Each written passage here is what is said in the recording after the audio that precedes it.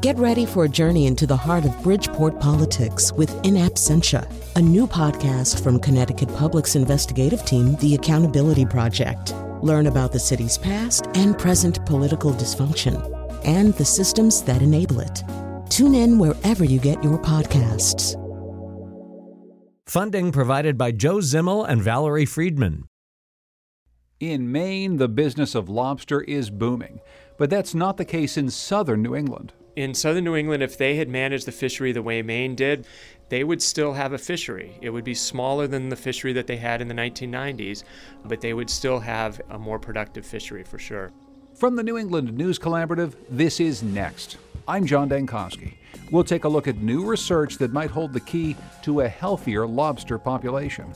We'll also bring you inside the drama of a big week in renewable energy, as a massive and controversial power line plan gets shot down by a skeptical state. They understood that the impact was unreasonable, not just up north in the middle of the woods, but also down south along existing right-of-way. Plus a conversation about the tension between contemporary arts and New England's colonial mindset. It's next.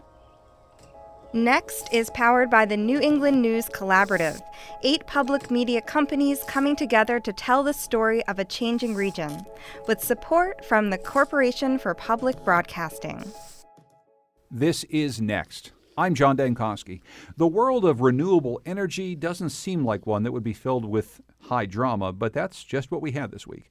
Massachusetts' plan to bring renewables to its power-thirsty population included an RFP, a request for proposals from energy providers. It drew dozens of bids, including a handful of big transmission line projects aimed at getting energy from big hydro plants in Quebec.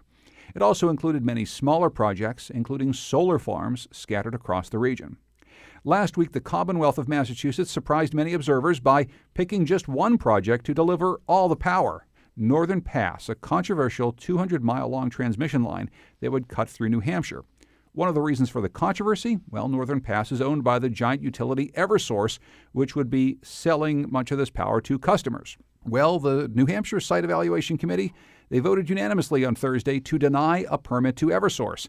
The vote came on just the third day of deliberations on whether to let this proposal move forward. We turn to Annie Ropeek from New Hampshire Public Radio, who's been covering this ongoing issue. Annie, welcome to Next. Thank you.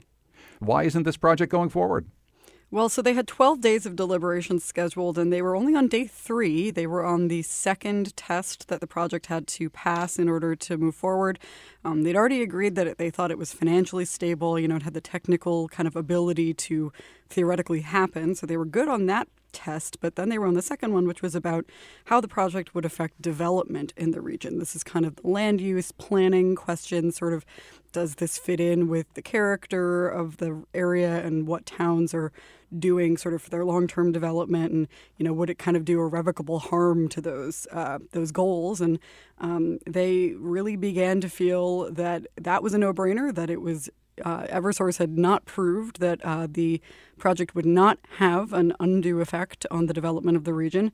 And they felt so strongly about this that after sort of agreeing that they were feeling like it wasn't going to pass that test, they came back after lunch and moved to take an official vote denying the project outright, because they just didn't think it was going to, get over that hill, and they didn't really see the point in continuing talking about it because it needs to pass all the tests in order to get a permit. A lot of people have been opposed to this project for quite some time. Maybe you can just take us quickly, Annie, through some of the controversies that have dogged Northern Pass from the start.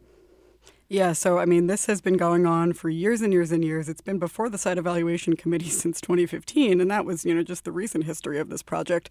The sort of past of it is that they were trying to think of different routes that it could take through northern New Hampshire. And, they were sort of jockeying with some conservation groups up there and with residents who didn't want to sell their property or didn't want it near them, and having to kind of go around different parts of White Mountain National Forest and then deciding to go under it and deciding how much would be buried. And, that took years. It shaved some power and added price to the project. And then finally they had a route they thought would work. They got it before the SEC, that's our siting committee, and and then the fun kind of began. So we had thousands of comments from people that they sent to the state who were worried this would hurt the forest, would hurt tourism in the North Country, that the tall towers would just, ruin the view and drive people out of the area and destroy sort of this gem that we have up in northern New Hampshire of this pristine land. And there were arguments on the other side, too, of course, and a lot of them economic in nature. We had union workers and other businesses who would have benefited economically from this. They wanted to see it happen, to bring jobs to the North Country, kind of help lift some economically stunted areas. And, of course, there were, arguments on both sides of the energy piece of this, too, because it is a power line. And people who wanted to see renewable energy coming in from Canada, they thought that was a good thing. Others who thought that it wasn't necessary, that there are other better ways to get hydropower into southern New England, or even that hydropower shouldn't have a place in our grid. And so in the end, it was the impact to New Hampshire's development that kind of decided this thing. And I think I actually have a cut here from Jack Savage. He's the spokesman for the Society for the Protection of New Hampshire Forests. They're one of the longtime interveners in this case, another one of the parties that was kind of jockeying with them for some of the land buyouts up in the North Country for a while. And here's how Jack summed up the Site Evaluation Committee's decision Thursday. They understood that the impact was unreasonable, not just up north in the middle of the woods, but also down south along existing right-of-way. So, he's referring there to the route that would have come through Concord down to Deerfield, really covering most of New Hampshire, a lot more populous areas as well as the rural north. And, they took that into account as well. And I know that you've been hearing from other residents. What has Eversource said about this? Of course, this is the big utility company that had staked an awful lot on this project. Have they responded at all to New Hampshire's decision not to go forward? Yeah, they've responded just a little bit. They declined comment other than this statement they sent out right after the decision came down. They said they were shocked and outraged by the Siting Committee's vote. They implied the process may have broken New Hampshire law, that it didn't reflect all the evidence that they had submitted. They called the SEC process broken, and they say the decision sends a chilling message to any energy project contemplating development in the Granite State. And, of course, they are going to appeal. And so once the Siting Committee's decision comes out in writing, they'll have 30 days to do that. If the SEC does not want to hear that appeal, then they would take it to the state Supreme Court. So I think we can expect to see that in the next few months. So there is still a chance for this project to go ahead through the courts. I know that this has been a big turnabout for some of the other big energy projects that had been hopeful of at least getting a piece of this RFP. I want to turn to John Dillon at Vermont Public Radio, who's been covering some of the projects on that side of the Connecticut River. Welcome back to the show, John. Hi, John. There's at least one project that was also going to cut through a part of Vermont and then go down through New Hampshire. That has new life. And another project that was going to go underneath Lake Champlain, which I think has a lot more life as well. Why don't you give us a little sense, John, about what those projects would do and how they're feeling today now that they might be back in the game on this Massachusetts plan? Yes, so up in the Northeast Kingdom, which is the far northern part of the state, northeastern part of the state, there's an existing power line that brings electricity down from Hydro-Quebec. And Granite State Power Link, which is a project of National Grid, would widen that corridor by about 150 feet and run additional line next to it, 54 miles through Vermont, through a very remote rural part of the state. It's a complicated project because there's multiple overlaying land ownerships and easements. There's a lot of protected land up there. But they make the pitch that they can do this relatively benignly on the environment. And then they would hook up with the New Hampshire grid right across the Connecticut River from Waterford, Vermont. So that project is, as you say, looking brighter now, I guess, since this ruling from the Site Evaluation Committee in New Hampshire. I spoke earlier with Joe Rosignoli, who's the National Development Director for National Grid. He says this gives them a second chance because the timeline proposed by Northern Pass seems to be out the window. Here's what he said. The one thing that was pointed at to back the decision to go with Northern Pass was the idea that they'd be on in 2020, and of course that, if it was ever true, it's completely out of the question at this point. The other project, John, that is vying for public attention and public support in Vermont is a proposal called TDI Clean Power Link. It's a project of the Blackstone Group, which is a huge private equity firm that would tie into the Canadian grid, run under Lake Champlain, surface down in south central Vermont, and then run a buried line all the way to a substation and connect to an overland grid that's already there. So that project had the strong support of Governor Phil Scott. He likes it in particular for two reasons. One, it's fully permitted. It's got everything from the presidential permit needed to import energy from Canada to local and state permits. And they're saying they will put $5 million a year to clean up Lake Champlain. That's quite attractive to the state of Vermont because we've got this chronic problem with the lake, which is plagued with overloaded phosphorus nutrients and causes algae bloom. So Governor Scott was very hopeful TDI would get the bid. I spoke to him before the SEC decision came down, but he was saying that it doesn't look like totally clear sailing for the Northern Pass project, and he had based that comment in part on conversations with Massachusetts Governor Charlie Baker. Here's what our Governor Phil Scott was saying. They have a window where they want to make sure that they can get shovels in the ground. And if that doesn't happen, I would say that they would reopen. And I'm not sure where that leaves TDI, to be honest with you. But I would have to say that we would be in contention again. So we'll know a little bit more within the next 60 days. But TDI still is moving forward because it's still fully permitted and it could be utilized for other areas as well. So that's the governor of Vermont talking before this news came down. He's talking about knowing within 60 days. Well, we knew a lot sooner than that. This is kind of fascinating, John and Annie. So we have Vermont, a state where the governor is really behind a project. It's fully permitted. They say they're going to put some money back into the environment. The people of Vermont seem to like it. Then on the other side of the river, there's this project that has already been turned down in large part because of opposition in the state of New Hampshire. But I want to turn to Patrick Scahill, who covers energy and the environment at Connecticut Public Radio, to talk about some of the other bids that were part of this Massachusetts project that may, again, have some new life. Patrick, welcome back to the show. Hi, John. You've been looking at some of the solar projects that got cited via previous requests for proposals, and a lot of what came back were these smaller scale solar projects, not big transmission lines. You've been following a couple solar projects that got the green light, but they've taken a while to actually get cited. Yeah, the green light sort of very quickly can turn into a flashing orange and then a bright red. So I'll break out two specific cases. The first being in the town of Simsbury, which is in a suburb of Hartford, Connecticut. There is what could be, if it is built, the biggest solar project in terms of installed capacity in New England. This is a solar project that's about 26 megawatts, could power about 5,000 homes. It's going to be sited on about 300 acres of space in Simsbury, Connecticut. And the main issue that's come up with this project is the panels are going on farmland. And that sparked this really, really big debate about this idea of trading green for green. Folks in town saying, we support green energy, we support renewables, we want to see more of those installed on our grid. But at the same time, we want to be very thoughtful about where we put those panels, and maybe siting them on farm space is not the best way to do that.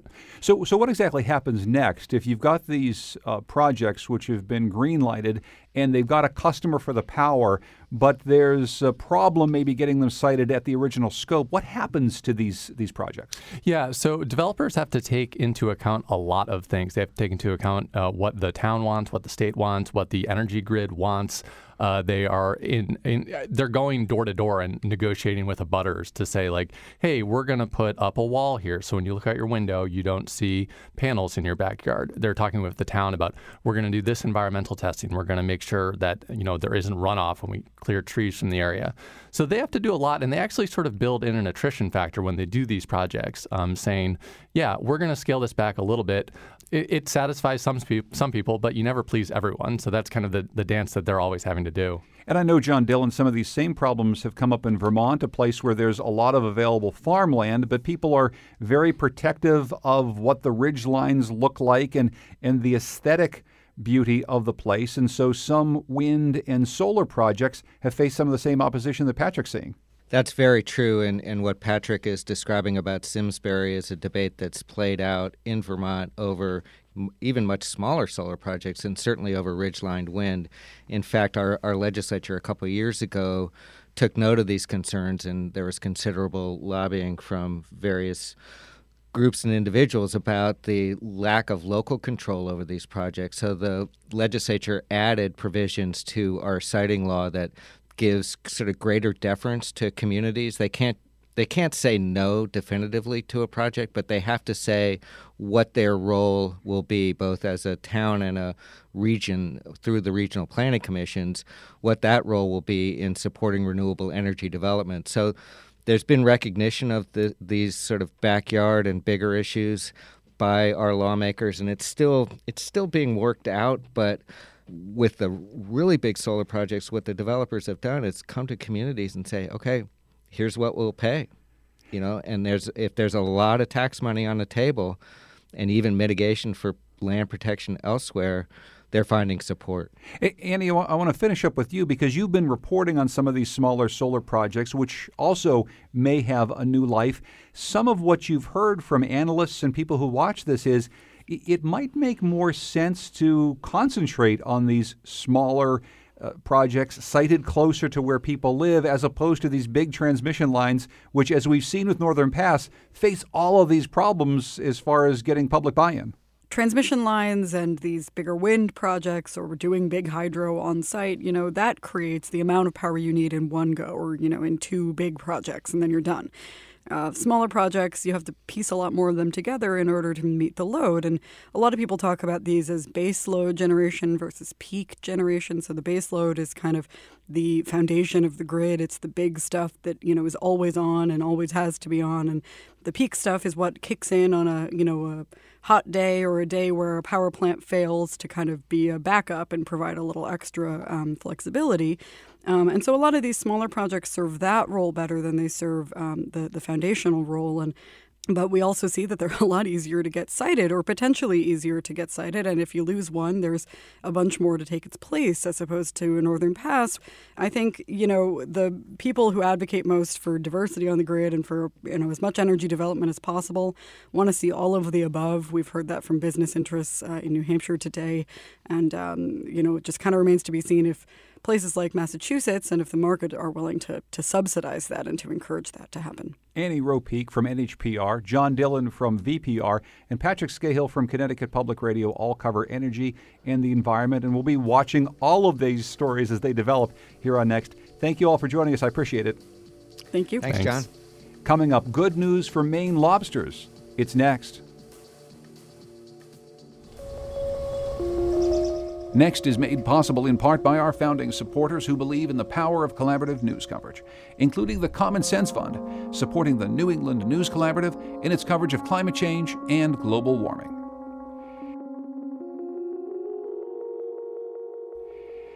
It's either boom or bust for New England's lobster industry, depending on where you're looking. The southern lobster fishery in Long Island Sound and off of Rhode Island and Massachusetts is in trouble. Climate change has contributed to die-offs, and the lobster population has largely moved north. That has meant great news for Maine fishermen who've seen record lobster landings this century. New research concludes that the conservation techniques pioneered in Maine have helped to drive that boom. And as Maine Public Radio's Fred Bever reports, researchers say those same techniques could have slowed the collapse of the southern New England lobster fishery. Cape Elizabeth lobsterman Kurt Brown's been hauling traps since he was a kid. He says he quickly learned that when he pulled up a female lobster covered in eggs, he was looking at the fishery's future. And so you get used to seeing lobsters, and then you see a lobster with eggs, and it's a whole new animal. The underside of the tail is just covered with eggs. Since 1917, Maine lobstermen like Brown have used a technique known as V-notching. When they find an egg-bearing female in their traps, they clip a V into the end of its tail and throw it back. So the next time it turns up in someone's trap, even when it's not showing eggs, the harvester knows it's a fertile female and throws it back. And later, the lobstermen pushed the legislature to impose limits on the size of the lobster they can keep because it's the biggest ones that produce the most eggs. I use my measure right here, right on the measure. At the end of the measure is a little tool in the shape of a V, so you just grab the lobster, underside of the tail just like that, and it cuts a V-notch right in the tail. Quick, painless, throw her back in and let her do more of her job. And those fertile females have been doing that job very well off of Maine. Since the 1980s, lobster abundance here has grown by more than 500%, with landings shooting up from fewer than 20 million pounds in 1985 to more than 120 million pounds in 2015, with a value of more than $500 million. Huge increase in lobsters. Andrew Pershing is Chief Scientific Officer at the Gulf of Maine Research Institute in Portland. He's one of 9 scientists, including fishery specialists, climate modelers, and the National Oceanic and Atmospheric Administration, who worked on a paper just published in the Proceedings of the National Academy of Sciences. It documents how harvester practices and other factors have contributed to the Maine lobster fishery's success. Climate change, he says, has been the most important variable. The Gulf of Maine's waters have been warming faster than any other major water body in the world. Off the coast of Maine, that's actually been a boon for lobster, which reproduce most prolifically in water that's a bit warmer than the Gulf was until just recently.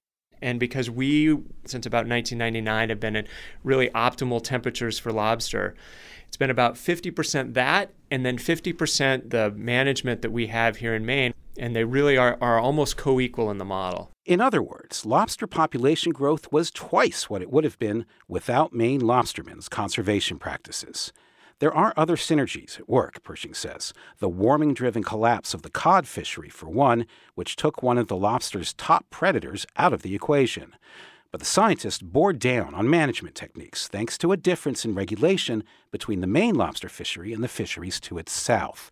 Simply put, V-notching and size limit regulations were much weaker in southern New England, Pershing says. So when water temperatures tipped above optimal levels in southern New England early this century, fisheries there weren't as resilient as they could have been, and they collapsed. In southern New England, if they had managed the fishery the way Maine did, they would still have a fishery. It would be smaller than the fishery that they had in the 1990s, but they would still have a more productive fishery for sure. In the field of fisheries management, Maine's story is unusual, in which rather than quotas being dictated from above, the call for specific regulations was led by harvesters. Patrice McCarron, executive director of the Maine Lobstermen's Association, says that dynamic should help Maine's lobster fishery to persist, even if warming continues. And that's the really nice, healthy thing that's going on in 2017, 2018 that didn't happen earlier in the 80s and 90s, is that the scientists do talk to industry, they do listen to industry, and we actually see response, which is really unimaginable. There are signs that in parts of the Maine fishery, the boom may be over, with the temperature sweet spot for lobster reproduction moving north and east into Canada. Recent data and the new model are predicting that, but scientist Andrew Pershing says that in a warming world, protecting those big egg bearers will significantly temper decline here. Lobstermen, he says, have shown that by committing to smart management, to some degree, they can make their own luck. That's Fred Bever reporting from Maine. The commission that regulates interstate fishing has started an effort to better gauge the East Coast lobster population. The Atlantic States Marine Fisheries Commission says the assessment of lobsters will be complete by the summer of 2020. Their goal is to evaluate the health of the lobster population and to improve management of the species. We called Megan Ware from the commission to learn a bit more. Welcome to Next, Megan. Yeah, no problem. I'd like to ask about the overall health of the lobster fishery in southern New England, specifically Long Island Sound, off of Rhode Island and Massachusetts, as it compares to the lobster fishery in Maine that's been booming in recent years. Yeah, so it's a pretty interesting state right now for the lobster fishery. It's kind of a tale of two stocks. So in the southern New England stock, which, as you mentioned, covers parts of southern Massachusetts, Rhode Island, and Long Island Sound, we are at record low abundance. So we have seen a stock collapse there, and our most recent information, which is from 2015, indicates that that decline has continued and that we have low recruitment or low numbers of new lobsters coming up into the fishery. In contrast, we have our Gulf of Maine Georges Bank stock, which is generally found north of Cape Cod and up and through New Hampshire and Maine. There, the stock abundance has been quite high, so it's actually at record high abundance, and so it's quite different from what we're seeing in southern New England. your organization has proposed some changes to the fishery to help mitigate some of these problems. Maybe you can outline what some of those proposals are and what the status is of the fishermen in this region adopting some of those changes. Sure. So currently there are kind of two big ongoing tasks for the board. The first is we're working on a harvester reporting addendum. An addendum is a way that we consider changes to the regulations. And one of the things we're considering now are different ways for harvesters to report and different amounts of information that they give. And that could help impact not only our stock assessment, but also how we include data in our stock assessment. And then the second thing is, as I mentioned, our most recent data right now is in 2015, and so we like to update that every 5 years. So our next stock status will be coming out in 2020, and so we've started that process. Let's talk a bit about the difference in lobster management. The study that Fred Bever reported on suggests that some of the management techniques being used in Maine, V-notching of fertile females, throwing back lobsters over a certain size, has, as much as that temperature sweet spot that we talked about, led to this huge abundance off of Maine. The presumption made in this report is that the management of the fishery in southern New England, because it doesn't include some of these same practices, hasn't been able to keep up with the changes in water temperature, and that the lobsters that we have left in this fishery haven't been as productive as lobsters in Maine. Is there some truth to this, that if the management practices in southern New England changed a bit, maybe we might have a more robust stock of lobsters down here?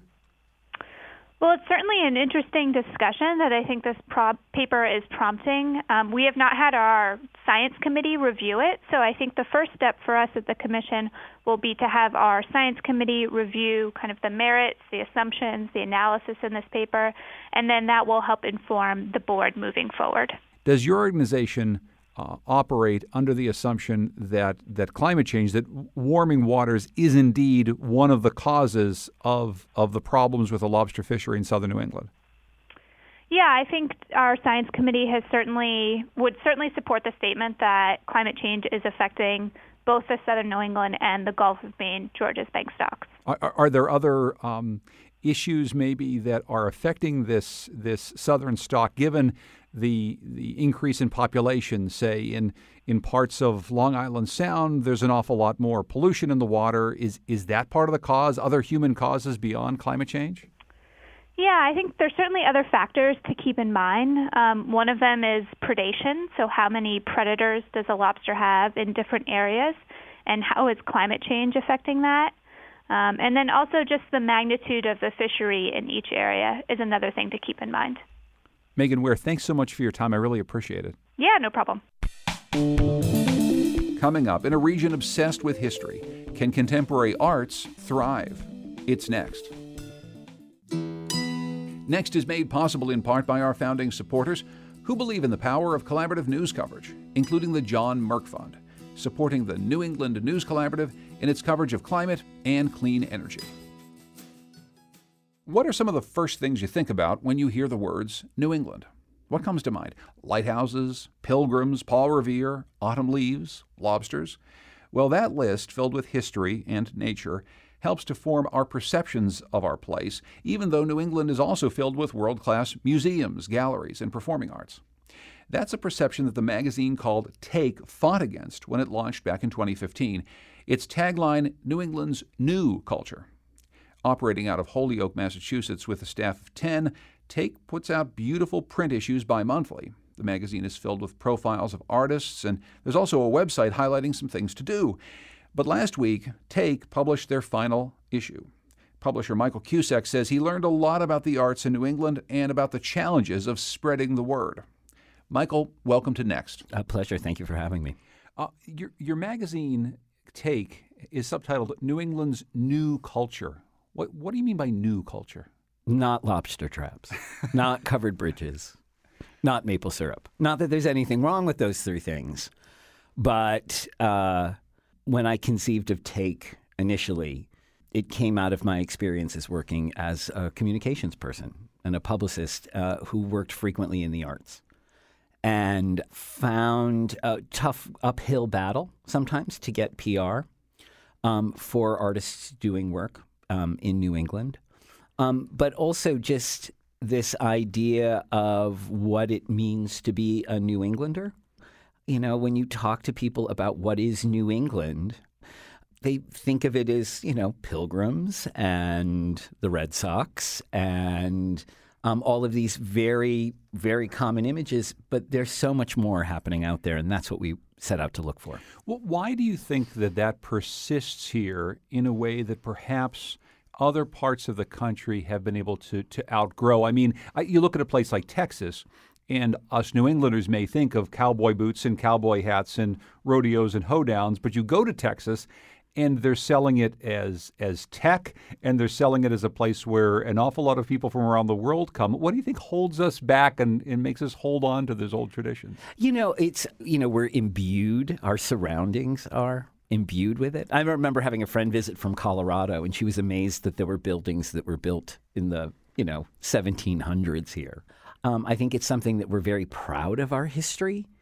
But certainly, I think when we're putting a face out to people, often our tourism committees and our tourism boards sort of say, come here for Plymouth Rock and come here for, the tall-masted sailing ships. And we really ride on our history to attract people here. And I think sometimes at the detriment of really promoting reasons to relocate to New England, to move here. Does it hold us back culturally, do you think, that this attachment to history? I think we certainly saw people who built on it. We had covered a great photographer who was working up in Maine. He was photographing on the shoreline of Maine, and his work came out of a rich tradition of seafaring in Maine, but he brought sort of a modern angle to it. So I think it can certainly imbue and inform us, but I think also you always run a risk of being saddled with your history, I think. And I think one of the things that maybe gets saddled with that history is if you think about us as the Pilgrims and you think about us in colonial times, you think about a power structure that is very white, it's very Eurocentric, it's very patriarchal, maybe very Puritan, all things that aren't really a part of modern artistic movements here in New England or anywhere else in the world. I'm wondering if you can talk a bit about that shift from being a place that holds on to a history that looks a certain way to a place that actually looks a different way and has to express itself to the outer world. Well, in our early days of putting Take together, we had a commitment as a team to reflect diversity in New England. In each issue, there had to be somebody from one of each of the 6 states in New England.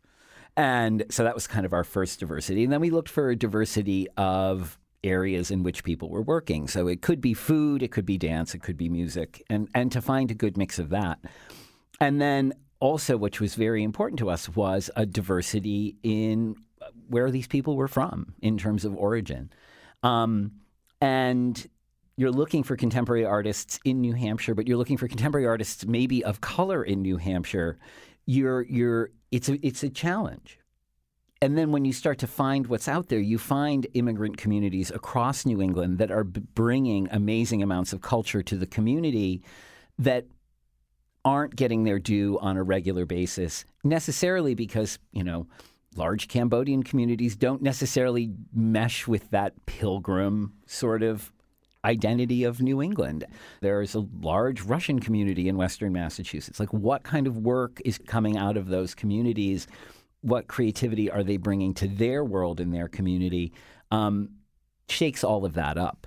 I've heard about this problem from people in the visual arts world, from people certainly in the music scenes around New England, that there's a certain type of provincialism even within New England that means that if you are part of that small group of New Hampshire painters of color that you wouldn't necessarily mix with the people from a similar group in nearby Maine, that we try to keep to ourselves in our towns, our cities, even our counties, in a way that doesn't allow this place to cohere. Is that something you noticed as you were building the magazine? I am both guilty of it as a person and tried to kind of put a finger in the eye of as a publisher of a magazine. You know, I live in downtown Northampton, and I will have a friend call me and ask me if I'm going to that thing in Amherst, which is 8 miles away, and I will whine that it is all the way over there because I have to cross a body of water to get there, which is the Connecticut River. God forbid. I know. It's terrible. So there is this parochial quality to New Englanders, but also you can get up at a reasonable time in the morning and be at the other end of New England in time for lunch, no matter where you're located. And so we are this wonderfully compact area that allows for that kind of intermingling. But I think we also have, we silo ourselves in our institutions and our communities quite well here.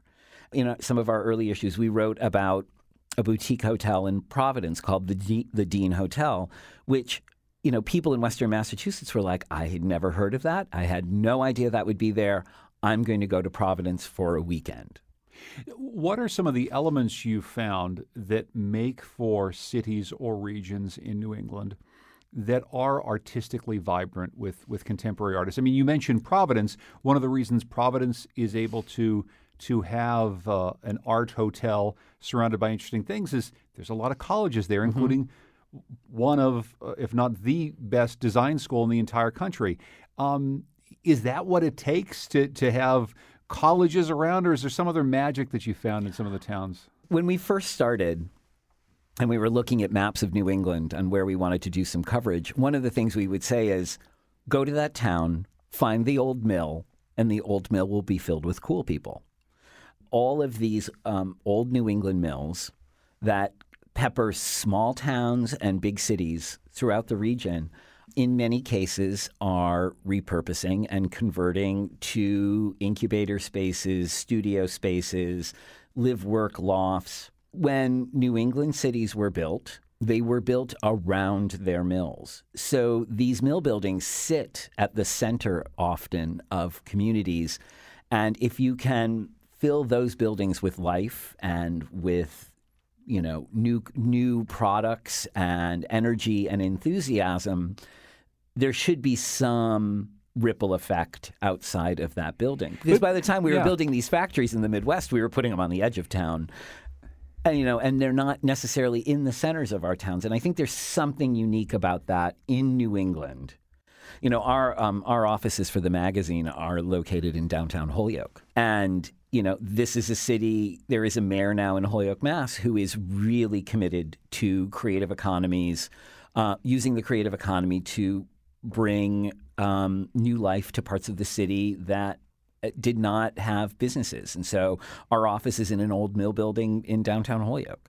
And the street that it's on, all of the buildings are converting into this kind of loft space. It's interesting, too, a place like Holyoke, it's small enough, even though it's been a population center for centuries, it's small enough that it's never going to be dragged into this kind of greater Boston megaplex in which it becomes so expensive to live and it becomes so gentrified that the artists and the creative people can't live there.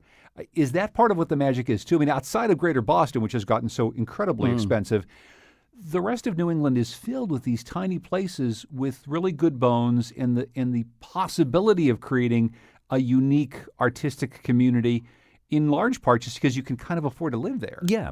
You know, one of the things that we tried to do at the magazine was say there is a creative community here if you're a young person.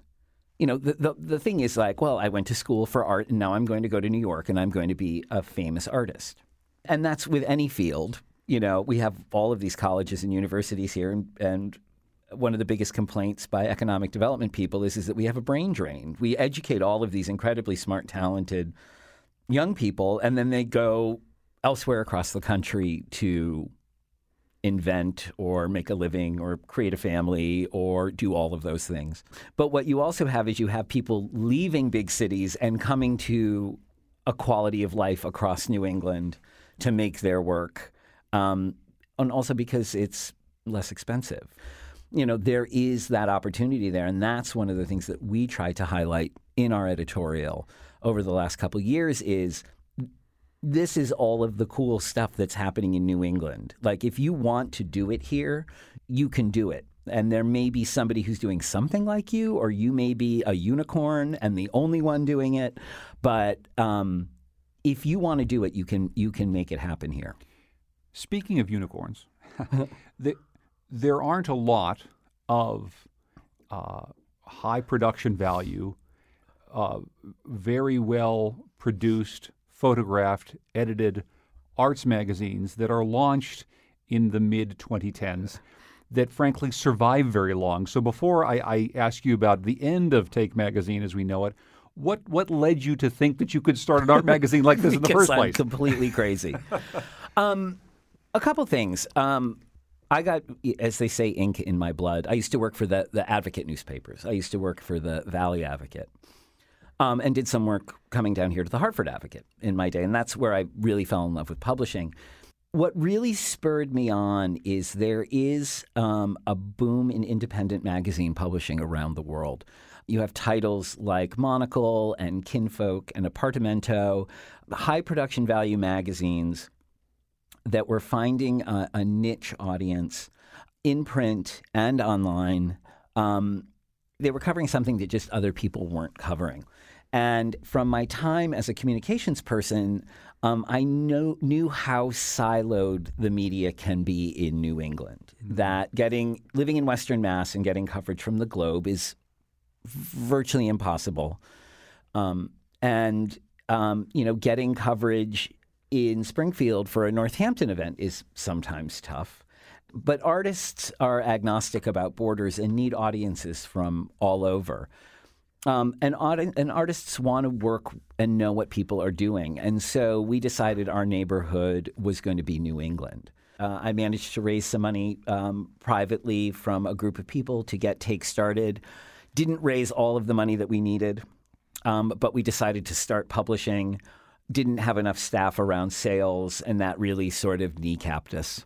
Mm-hmm. And so we stopped. And then Stacey Kors became my business partner last year, and that allowed us to sort of add the sales staff that we need.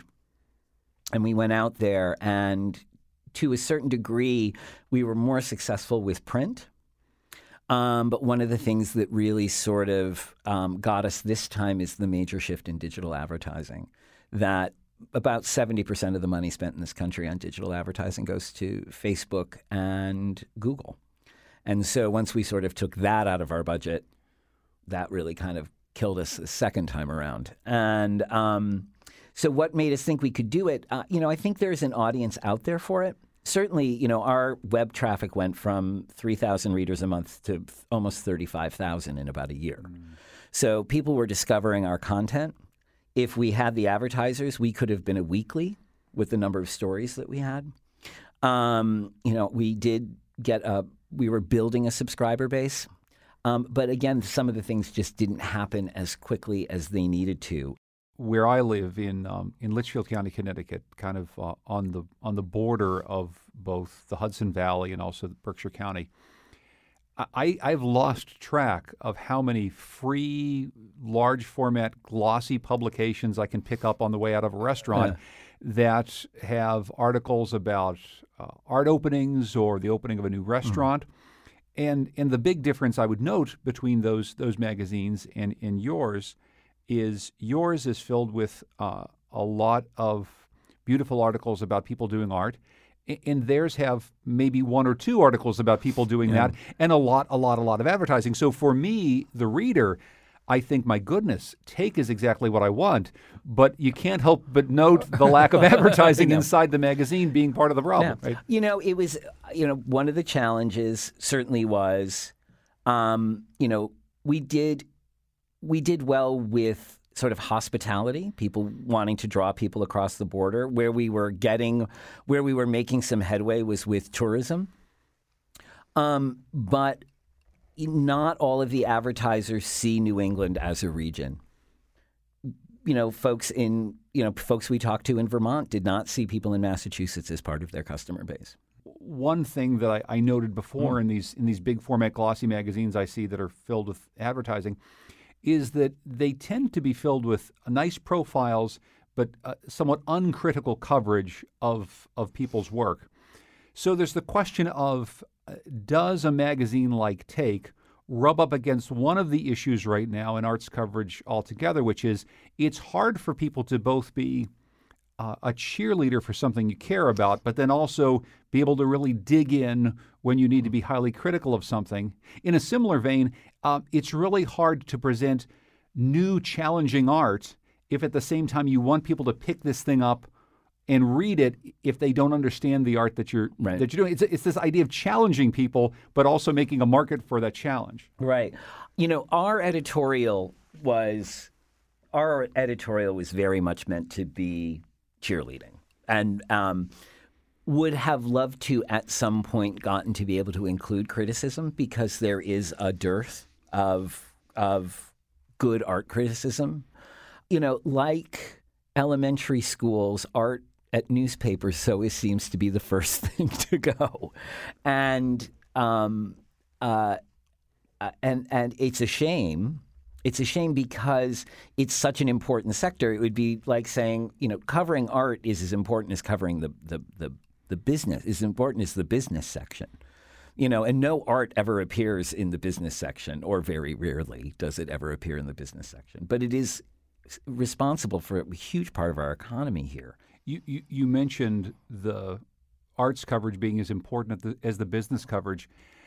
I've often wondered if the movement toward monetizing the arts and celebrating the arts as a way to create jobs is in some ways a detriment to the idea of art for art's sake. And you've been on both sides of this business. So I'm wondering how you feel about that, about the notion that as soon as we put a dollar value on something and say, the good thing about this new art space is that it will bring in this many jobs and this much to the economy and this much in tax revenue, that there's something inherently that we're missing about the value of just doing it in the first place. Well, I think even before you have to get to that place, I think where you have to get is understanding that people make their living as artists. And I think we haven't even quite gotten over that hurdle, because often you hear a mayor. I live in Northampton, and I've lived under a succession of mayors who've touted, our arts community as a reason for tourism. But it's kind of awkward in a sense, because you wouldn't tout all of the dentists as a reason for tourism. I mean, you have to get to a place where, these artists, this is how they make their living, and we haven't sort of accepted that fact to then move on to this place where there is this economic impact that artists have, that choreographing a dance is economic development baffles some people. But it does. It brings in audiences. It provides a living for somebody. Hopefully, it can provide a good living for somebody they can then have a life beyond just making their art that they can afford. What are you hearing from your readers about the magazine going away? Sad. People thought we gave it a good shot. One of the nicest things anybody said to me is I had coffee with an old friend who is in town, and she said, all of you at Take planted a whole bunch of seeds that you don't even know about.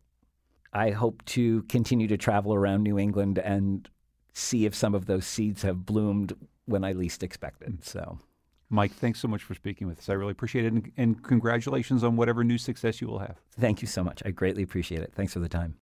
You can find the final issue of Take magazine at bookstores around New England. The archive of articles at thetakemagazine.com will remain available for free.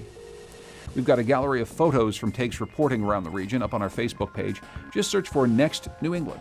While you're there, take a stand against provincialism. Leave a note about what's going on in the arts in your corner of New England, and we'll be sure to share it with our Facebook community.